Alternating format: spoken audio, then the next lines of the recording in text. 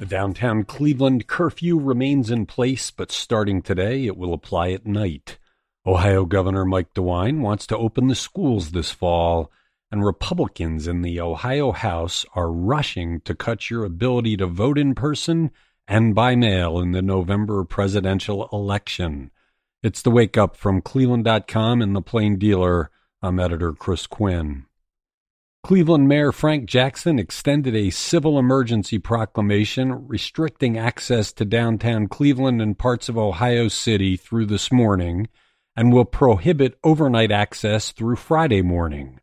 Residents in the restricted area are encouraged to stay home but can come and go as necessary if they have a valid ID with a downtown Cleveland or Ohio City address.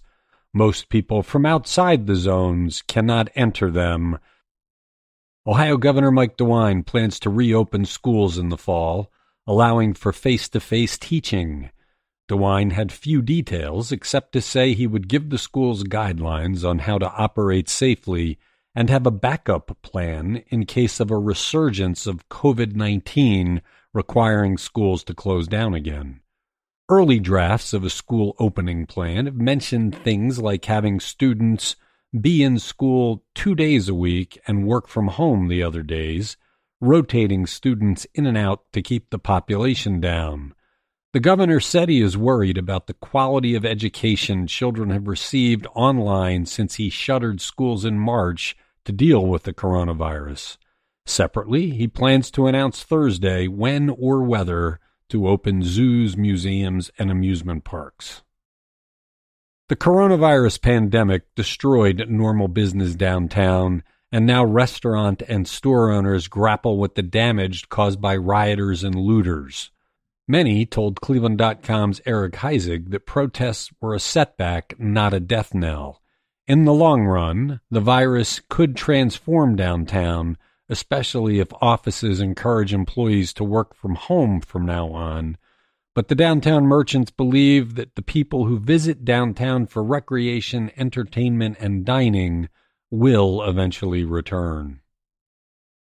Reporter Corey Schaefer has put together a minute-by-minute, hour-by-hour account of how Saturday's peaceful protest in downtown Cleveland turned violent in a matter of minutes.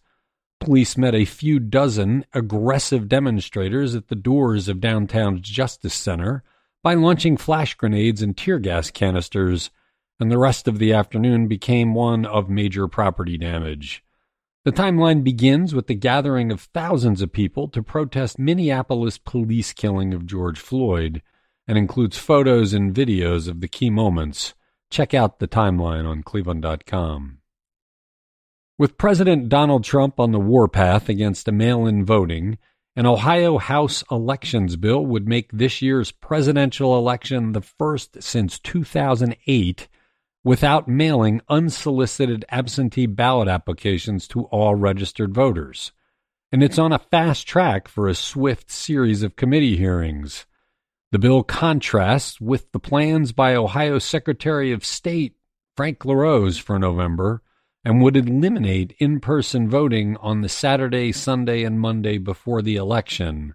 That's something that has been offered since 2015 under a legal settlement between the state, the ACLU, and the NAACP. Thanks for listening to The Wake Up.